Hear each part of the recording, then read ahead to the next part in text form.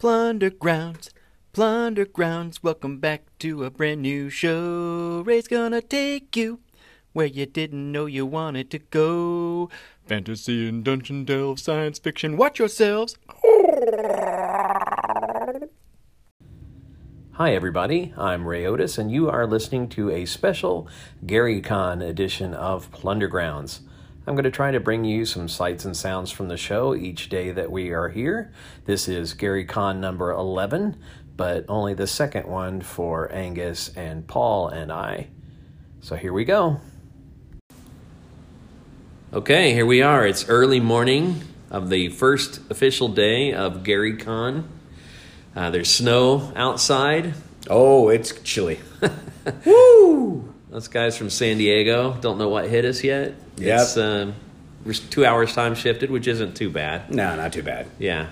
All right, Bill, you're running games at 8 a.m. this morning. How you feeling? Bright and early, feeling great. Got 8 hours planned of Classic Traveler. Classic Traveler. Yes. So today is traditionally Science Fiction Day at GaryCon.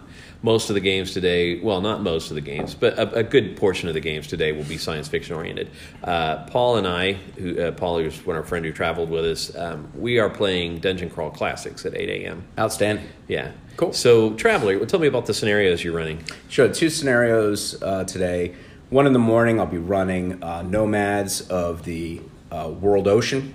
And that's essentially, think Waterworld. Mm-hmm. And it has a nice little ecology theme in there and clashing of cultures. It should be a blast. And it truly is a sandbox. So my challenge will be to maintain that sandbox to its 4-hour period of time, give it the best bang for the player buck, and also be sourcing that table constantly, too, once everyone receives their character. So we are playing with pre-gens, which that at least shortens the time there. I know the whole generation phase is very exciting, but part of the reason why I don't do the generation of the characters at the table is because Mark Miller at this particular con does an entire seminar on character generation and Traveler. Oh, cool. So I have so much respect for the designer and the man. I in no way, shape, or form. I wonder if he does percentages on how many die during that session. Well, I'll find out tomorrow because Yeah. I'm actually going to attend that one. So let me ask you, we'll get to the second session in a minute. But, Sure. So 2 things about this first one. You said it's kind of a sandbox. You'll be sourcing the table. Yeah. Within that 4 hours, I realize that your primary thrust here is to give them the experience of that module and the sandbox. Correct. Are you going to be looking for some kind of closure? Yeah, there there is an ultimate confrontation that'll be happening between the 2 major factions. So I will lead the table down towards that. Now, mind you, right. You know me, I don't railroad. So if they decide to go off in a different direction, fine, so be it. I will try to find an ending that suits the table where they'll feel some sort of sense of accomplishment, but otherwise you'll take rotate that final confrontation in with 45 minutes to go or something. Something like that. Yeah. Cool. And then the other thing I was going to ask about was you said it had an ecological theme, which I think is interesting because a lot of early role-playing modules and games had an ecological theme. Maybe because of Dune, maybe just because of the times, the 70s, and for that matter, Dune was a product of its time as well. Yeah, and didn't Earth Day occur in the 70s also? The establishment of that? Absolutely. Yeah, it was when we first became really conscious about the possibility of global warming, about water shortages. The whole hippie movement brought a lot of awareness to that kind of theme. So it's interesting. And you said like Waterworld, but of course Waterworld came decades later. Right. Yeah. Yep. Yep. So that's cool. All right. And the second one? Yeah, it's Adventure 8, and that's Prison Planet. So think The Great Escape. Essentially, you're putting your 8 players here on a planet that has an arid climate, and it is a converted mining colony which has been then transitioned into the actual prison facility. Okay. It's got a toxic atmosphere on the outside, and the key to this one is the interaction of the prisoners, all your players around the table, with the NPCs in the prison, actually upping your prison status there, and them... Got to build your rep. You got to build your rep, absolutely. And then them ingeniously finding a way to then break out and then ultimately make it to the spaceport to then get off the planet. That's cool. Yeah. That's cool. And you mentioned something to me on the plane about the time factor in this game. Yeah, the time factor in this one goes in weeks. as opposed to the Nomad one, the Waterworld one, which is actually a sequential day scenario. This one goes with week events. Wow, that's cool. Yeah. That's a weird time dilation to have in a con session. It is, but what's robust about this particular module is that it is table rich. So you as a referee, traveler referee, are rolling on those tables for those players and then basically letting them know what the outcome is, but utilizing the NPCs from which to do that, do those interactions. So is the module set up that their goal is, you mentioned the Great Escape, is it set up for them to escape, or is it set up for them to rise to the top of the prison herd, or either one? Either one. And actually, as it plays out, it would be best if they ended up doing both. Okay. Because they will end up acquiring more resources to help them actually in their breakout. Okay. Yeah. All right. Very cool, very cool. What are the names of the modules? Yeah, the first module is Adventure Number 9, and that is Nomads of the World Ocean. And then the second module is Adventure Number 8, and that is Prison Planet. Cool. Yeah. Cool. So Paul and I are playing the Croaking Fane, which is a pretty classic Dungeon Crawl Classics module. Now, I think, interestingly, Dungeon Crawl Classics is a lot about the community experience of playing those modules, because the modules for Dungeon Crawl Classics, which I'll say DCC from now on to shorten that up, they are great. They're rich. They have good art, good pacing, good storylines, interesting things going on. And so I have run DCC, and I have a lot of the modules, I have refrained from reading the ones that I've neither run nor played in, because I want the experience of playing those out. So I know just hints about the Croaking Fane that I've heard from other players, but I have never cracked that module open. So I'm looking forward to that. I think it might be a funnel. I'm not sure about that. Okay. So yeah, we're looking forward to that, using all the weird dice, the D7s, the D5s, D16s. Yes. Maybe I'll play a halfling and get a fistful of D16s, dual wield my weapons. It's a cool system, and there's quite a good showing of DCC here at GaryCon. For sure. No, there's no doubt, because again, that, with it being steeped in Appendix N, has that entire old school feel in the play, but with a modernized rule set. Right. And it is designed to be gonzo. And truly the strength there is in those modules. So let's talk about GaryCon just for a minute. It's, our friend Brett from over at Gaming and BS called it the high school reunion you actually want to go to. Yes, he did, which perfectly encapsulates it. Yeah, that's perfect. Yes. That's perfect. It's a great con. Aside from the location's great, because it's really the birthplace of role-playing games, but and it's not too hard to get to. It was an hour and a half, 2-hour drive north of Chicago, right? But I'm probably complaining about the cold weather, actually, which is sad. I used to live in cold weather, so I don't know what's wrong with me. All right, but one of the cool things about GaryCon, a lot of cool things about it. One of them is that there's a huge lineup of personalities that worked in the gaming industry early on. Yes. So you've got, what are some of the names, Bill? The TSR alum that are here, it's just absolutely crazy. Right. Zeb Cook is here. Zeb Cook. Errol Otis is here. Errol Otis. And essentially all of the heavy hitters from the art department at TSR in its heyday are here in some way, shape, or form. Darlene, Diesel, Larry Elmore. Yep, exactly. So many names. Yep. You said Jeff Easley? No, I didn't, but he's here. Jeff's here too. You can't forget him. Of course. It is just rich with the TSR alum. Right. And then, of course, you have also folks who were in that similar orbit and or were inspired by the birth of role-playing games. So, as I mentioned before, Mark Miller's here. So right. There you've got the father of Traveler, who birthed that entire system. Then you have the more up-to-date folks who were very instrumental in the retro clone movement, or were working on the evolution of D&D over time. So Wizards is here in full effect. So you actually have the lead design folks from 2nd edition, 3rd edition, 4th, and 5th. Right. That are attending here. Well, maybe I may take that back out. There's people that have worked on 4th. I don't think the lead designer from 4th is actually here. No. If I take that back. But the entire 5th edition team is here from Wizards, which is absolutely amazing. Right. Which is their and the guys from D&D Beyond. Yeah, exactly. The folks from D&D Beyond here. Adam Bradford's here. Todd Kendricks is here. in addition, I had mentioned retro clones or those that were inspired by D&D. I mean, Joseph Goodman himself is here from Goodman Games. Of course.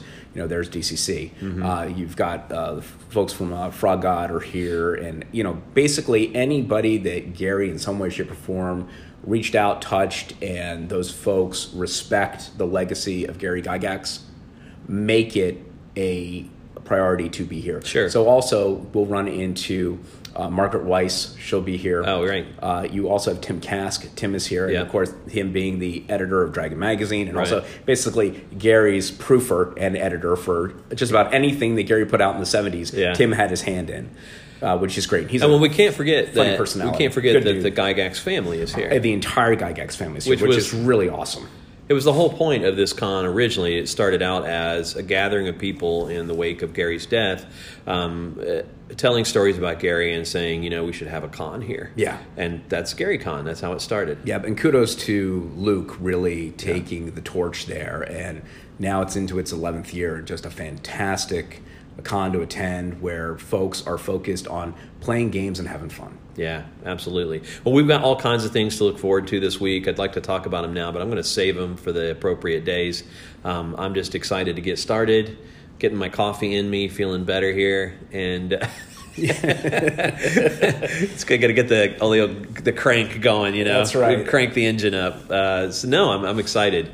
All right. That's it. That's the start of Gary Con. You gotta watch yourself on that one. I had a whole podcast a couple weeks ago where I said Gen Con every time I meant Gary Con. Yep. Yeah, so we're ready to get our Gary Con on. The first game that Paul and I played was to be the Croaking Fane, Dungeon Crawl Classics module for first level, I think. No, we were third level adventurers.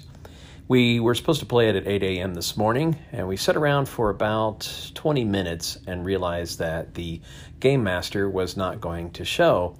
So another gentleman at the table, trying to think of his name, but I don't. Joshua was his name. Decided that he was going to run something for us, and he put us through our paces for the next 40 minutes, talking about how we were scientific experiments gone awry. Each one of us had signed up for a different experiment, which he let us choose in the beginning, but they had these really cool cryptic names, so we didn't really know exactly what we were picking. And each of us woke up in a tube filled with liquid as it drained away with a different weird modification done to our bodies, always on our left arm if we were right-handed, or on our right arm if we were left-handed. And just as we were really getting into it, and it was actually going to be a pretty cool little module. And he didn't even tell us what the system was at first. Turned out he said it was actually original D&D, but with some twists, obviously. But just as we were getting into it, a fellow comes up to the table and he says, "Hey, I've got a game here at 9. Do you mind if I set in?" And I asked him his name, and he told us, and we said, "Well, yeah, you're the GM, and right?" And he says, "Yeah." And we said, "Well, your game was at 8, not 9." And so, of course, he was embarrassed, but he immediately gets his stuff out and starts the game. So we had kind of a rushed run through that module. We all survived. We actually grabbed a bunch of cash, and approaching what was obviously the sort of final bit of the dungeon, as it were, we decided we had enough gold and we split. So we pulled the actual deal where you walk into Vegas, hit it big, and then walk out before you lose it all. Because if you stay long enough, the dungeon always wins, right? But also we were running out of time, so it was a pretty good game. Felt a little rushed, and I think we were all actually kind of excited about the game that started in the first hour. So it was a little hard to shift gears, but it was pretty cool. And then Paul and I did a little bit of a walk around the exhibit hall and the artist booths and the miniatures room. And inside the miniatures room, we sat down to joust with some rather large miniatures. I think they were 30, I don't know what scale they were.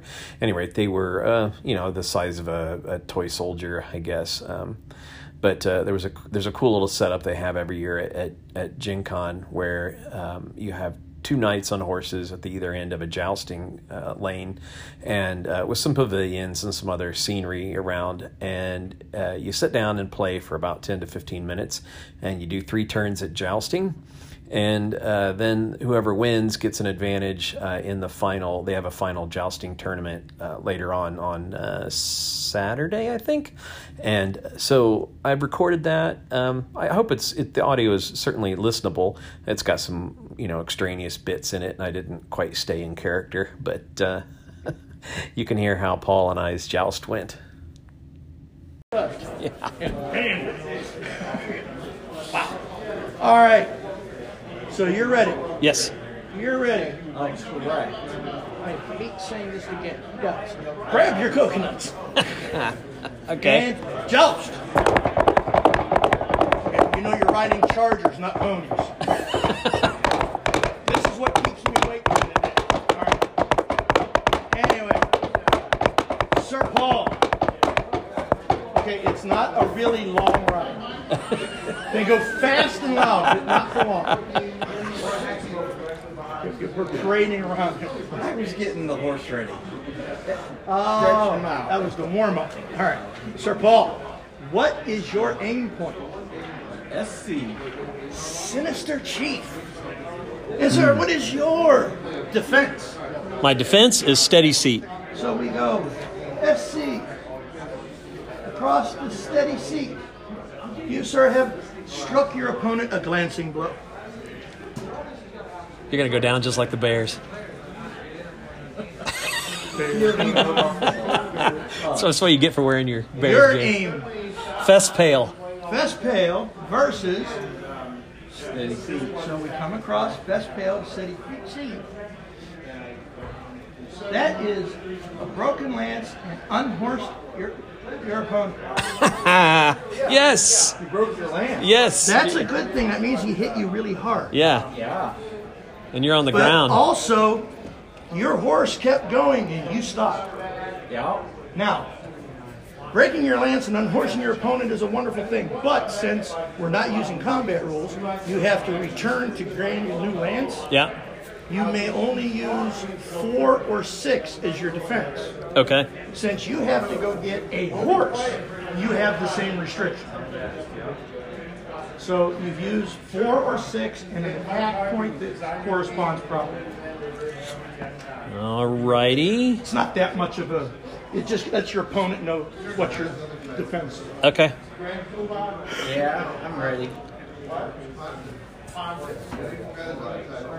Coconut time. Got That's it? why I make them pick up the coconuts, because they can't move the barrels if they got coconuts. There you go. I reset mine. I'm good to go.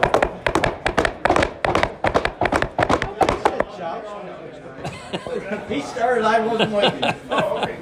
What was your aim point? Helm. Aim for helm. What's your defense? 6.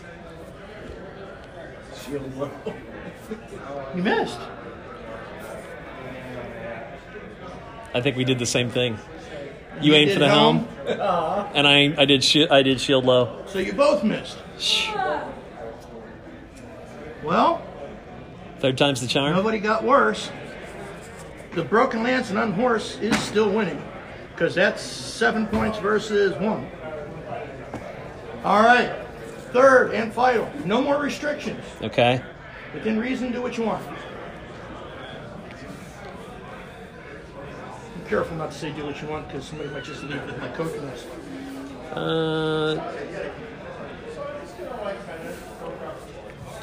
Okay.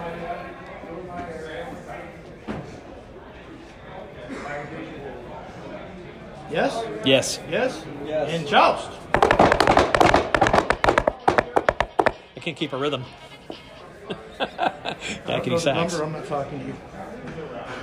All right. Your attack point is okay. Your defense point is Steady seat. steady seat. Okay. You have removed your opponent's helm. Oh!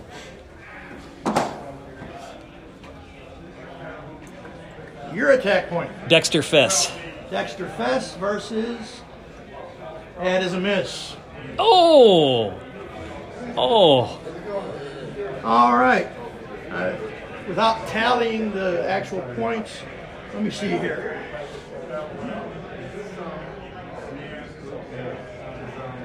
You won that one. That was a draw. And you won that. It's actually fairly close. The broken lance and unhorsed gives you an advantage. Okay. The starting round ends at noon Saturday. You can swing by about 1 o'clock. We should have the people that advance posted. At that point, we have to fill out paper, and then me and somebody else go through and do the Okay. semifinals. All right. And when we get down, we'll get down to one of each of these. Then we'll get down to one person Right. in this, and they will have the opportunity to face the Black Knight for the grand champion. Cool. And what is Saturday at when? We shut this down at noon. We should have the first posting by 1. We try to do the final joust about 5 or 6. Okay. It all comes down to if it's Luke Gygax, we got to work around his schedule. Yeah, of course. After that jousting, Paul and I were so worn out from tilting at each other that we decided to go have something to eat and then take a quick nap. That's what old people do at cons, by the way. They take naps when and where they can.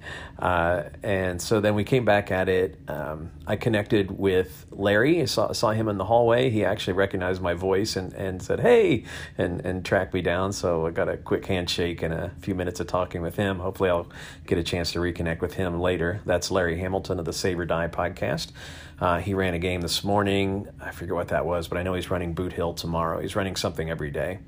And then I connected with Cody and Jason Hobbs, and they suggested that we go downstairs to the open gaming area and start in a game of BX.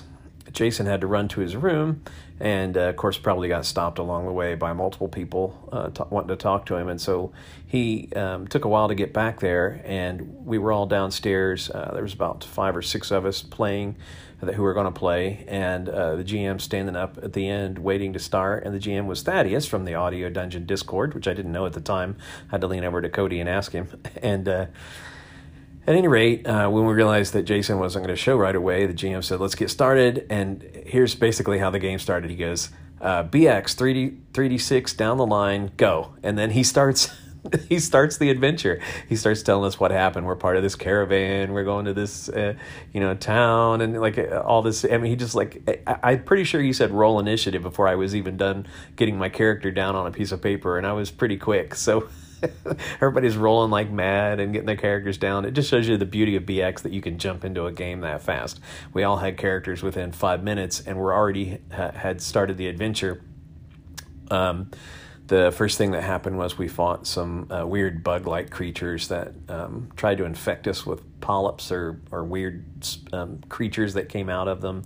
Then later, we ran into this tree that obviously exuded some kind of charismatic pheromonal sap.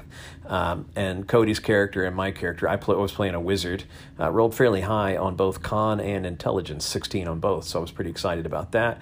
I know I memorized Magic Missile for my first 2 days in the storyline, but Magic Missile didn't do me a lot of good because in this instance, because Cody and I were both entranced by the tree, and we very quickly moved over to the tree and started hugging on it, and became part of its little crew or herd, if you will, because it had a bunch of cattle enthralled as well. The other players kept trying to get to us to drag us away from the tree, but the cattle were getting in their way. And finally, they did succeed in pulling us away, which made us very unhappy because we had found our completeness in this tree. And but luckily they got us away from that, the evil influence of that. We got to a town that had been infected by some of this weirdness, and turns out that there was a ranger there who was still clean, and he told us that it was there was a meteorite, if you will, that had fallen, but it was a very organic, odd thing, and turned into kind of a bio dungeon crawl, which is super cool. I used a sleep spell to really good effect at one point. I felt really fortunate that the one spell I had fired off pretty well each day that I used it, and I survived. We actually we got in there and basically figured out how we could affect it, and then we got out and went back to the town. Well, I had an event. We were going to play for another hour and go back, right, and try to kill this thing and end the weirdness that was affecting the region. But I had an event I had to go to, and so when we got back to the town, I left my character with Cody. Later on, in texting with him, I found out that there was a total party kill. So Salazar the wizard died a horrible death. I don't know how yet, but actually, before I should mention this, when I used my last sleep spell, there were these bee warriors attacking us with, I don't know, they bee warriors, big insect warriors, right, attacking us. And they had these cool, like, bug spitting guns. And so my wizard and some other guy got these really cool, very crazy bio weapons that shot some kind of organic creature flechettes. Anyway, so when I left my wizard behind, I left him in better shape than I found him. But then I hopped up to the auditorium to listen to Larry Elmore talk for 2 hours. And if you never listened to Larry talk, he's just a wonderful storyteller and just a really genuine, awesome guy. I'm going to be honest and say that while I really respect his art and there are pieces that I do dearly love, he's not my favorite artist out of the old school artists. But I do really enjoy his work, and I enjoy him as a human being quite a bit. And I recorded that session, so when I get back, it's on a digital recording device that I don't have a way to transfer right now because I didn't bring my laptop. But when I get back to home, I will take that recording and make sure it sounds good and put it out for you, because it's really fun to listen to him talk about art. Then we had dinner and got back to the room. I'm prepping for my games tomorrow. I'm running Goblin Town and Dungeon World, so I'm excited about that. I know Bill's games went super well, but I'll get his impressions over breakfast tomorrow for the second edition of this Gary Con podcast series. You know what? I think that's it. It is, let's see, it's midnight exactly. As I look over at my clock, I see a 12:00, and that means I need to get to sleep because I am running a game bright and early tomorrow morning. So I'll see you all tomorrow.